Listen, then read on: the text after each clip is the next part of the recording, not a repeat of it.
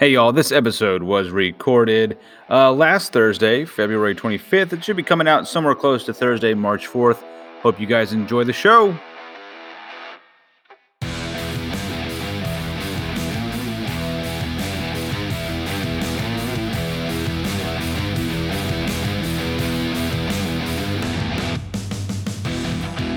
Hey y'all, Walls here with episode 1 of Walls Cast for what we will call Season 2. So, for Season 1, we basically recorded a group discussion of what songs we were digging that week. There wasn't much of a format to it because we were in person, and we just sort of passed the audio recorder around and said our piece. For this season, I'd like to focus more on incorporating more people in the discussion, and not being in person can actually work for us.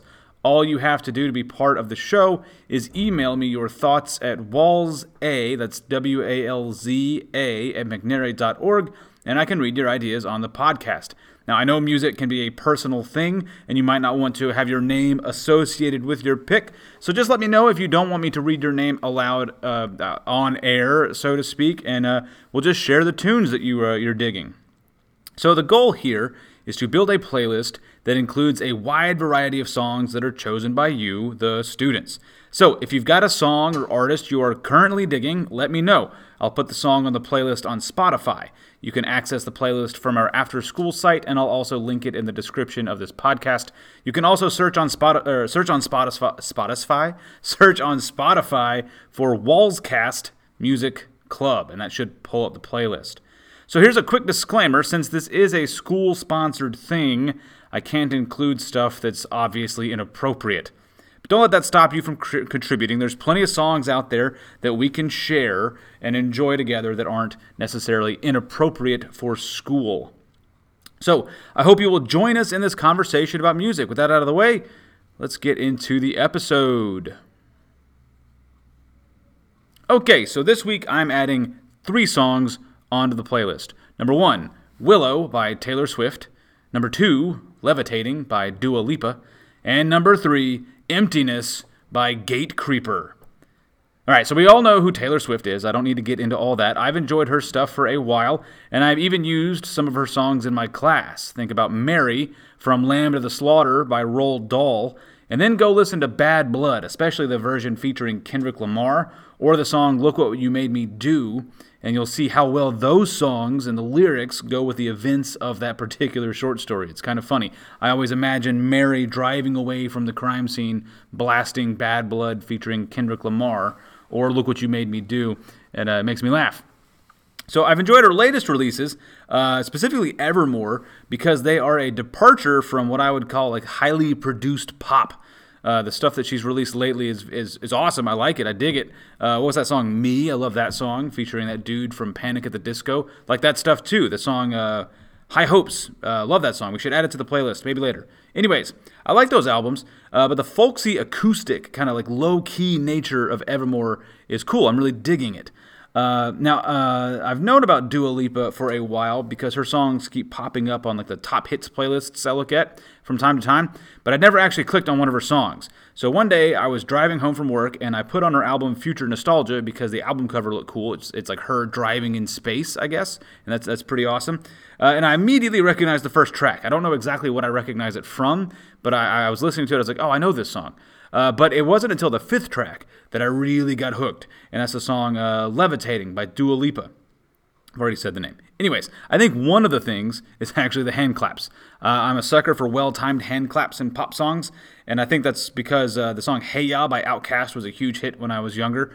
Go check that one out if you haven't heard it. Anyways, I'm digging this Dua Lipa stuff because frankly, it's just fun for me to listen to. It's part of my job and my nature, I guess. I'm always looking for the deeper meaning of everything. But with this album, I can turn it on and just jam. It's fun stuff. I really enjoy it. All right, now let's get into some of the stuff. You guys know me that I'm a heavy metal fan. I love all music. I'm a big fan of music in general, but heavy metal is the stuff that really gets me going. Now, this song, Emptiness by Gate Creeper. Gate Creeper is a death metal band out of Arizona, and this album is already up there for my album of the year. It came out in January, but I don't know if anything's really going to top it as far as what comes out later. Anyways, this track is going to lead us to what I would consider or call our homework assignment. I'm going to put homework in air quotes there. This track is on the B-side of their latest record, and I'm actually talking about the physical vinyl record, not necessarily just the digital release. So it's the B-side. You've got 7 tracks leading up to it, and then this is the 8th track, but on the album it has its own side of the album. It's 11 minutes long, and it's I don't know, it's metal, but I mean it's got black metal, death metal, maybe some progressive metal. It's a fun ride if you're into that sort of thing. The other side, the A side, like I said, has 7 songs. Each of those songs lasts about a minute. And those songs are full on thrash metal and hardcore punk, and they don't let up. It's just from the moment the needle hits the vinyl on that side A, it's just going. There's just lots of heavy riffs, guttural vocals, and screams. I'm digging it. So what's cool about that album is, for me, it got me thinking about how bands think about their audience when they create the track list for their albums. So, I know this is true. This is one of those things that's obviously true. I just didn't really think about it a whole lot. A band will record songs, and they're like, we want these songs to be on the album. Maybe they leave a few off for some reasons or whatever. But the band actually has to sit down, or the artist has to sit down and think, okay, what order are these songs going to be on the album? Do they have obvious opener songs? Do they have obvious middle songs? And what song will they choose to finish the album, to round it out? And they do that because they have like a specific effect or message or idea that they want to get across to the listener. And in English class, we talk about how authors keep their audiences in mind when they write.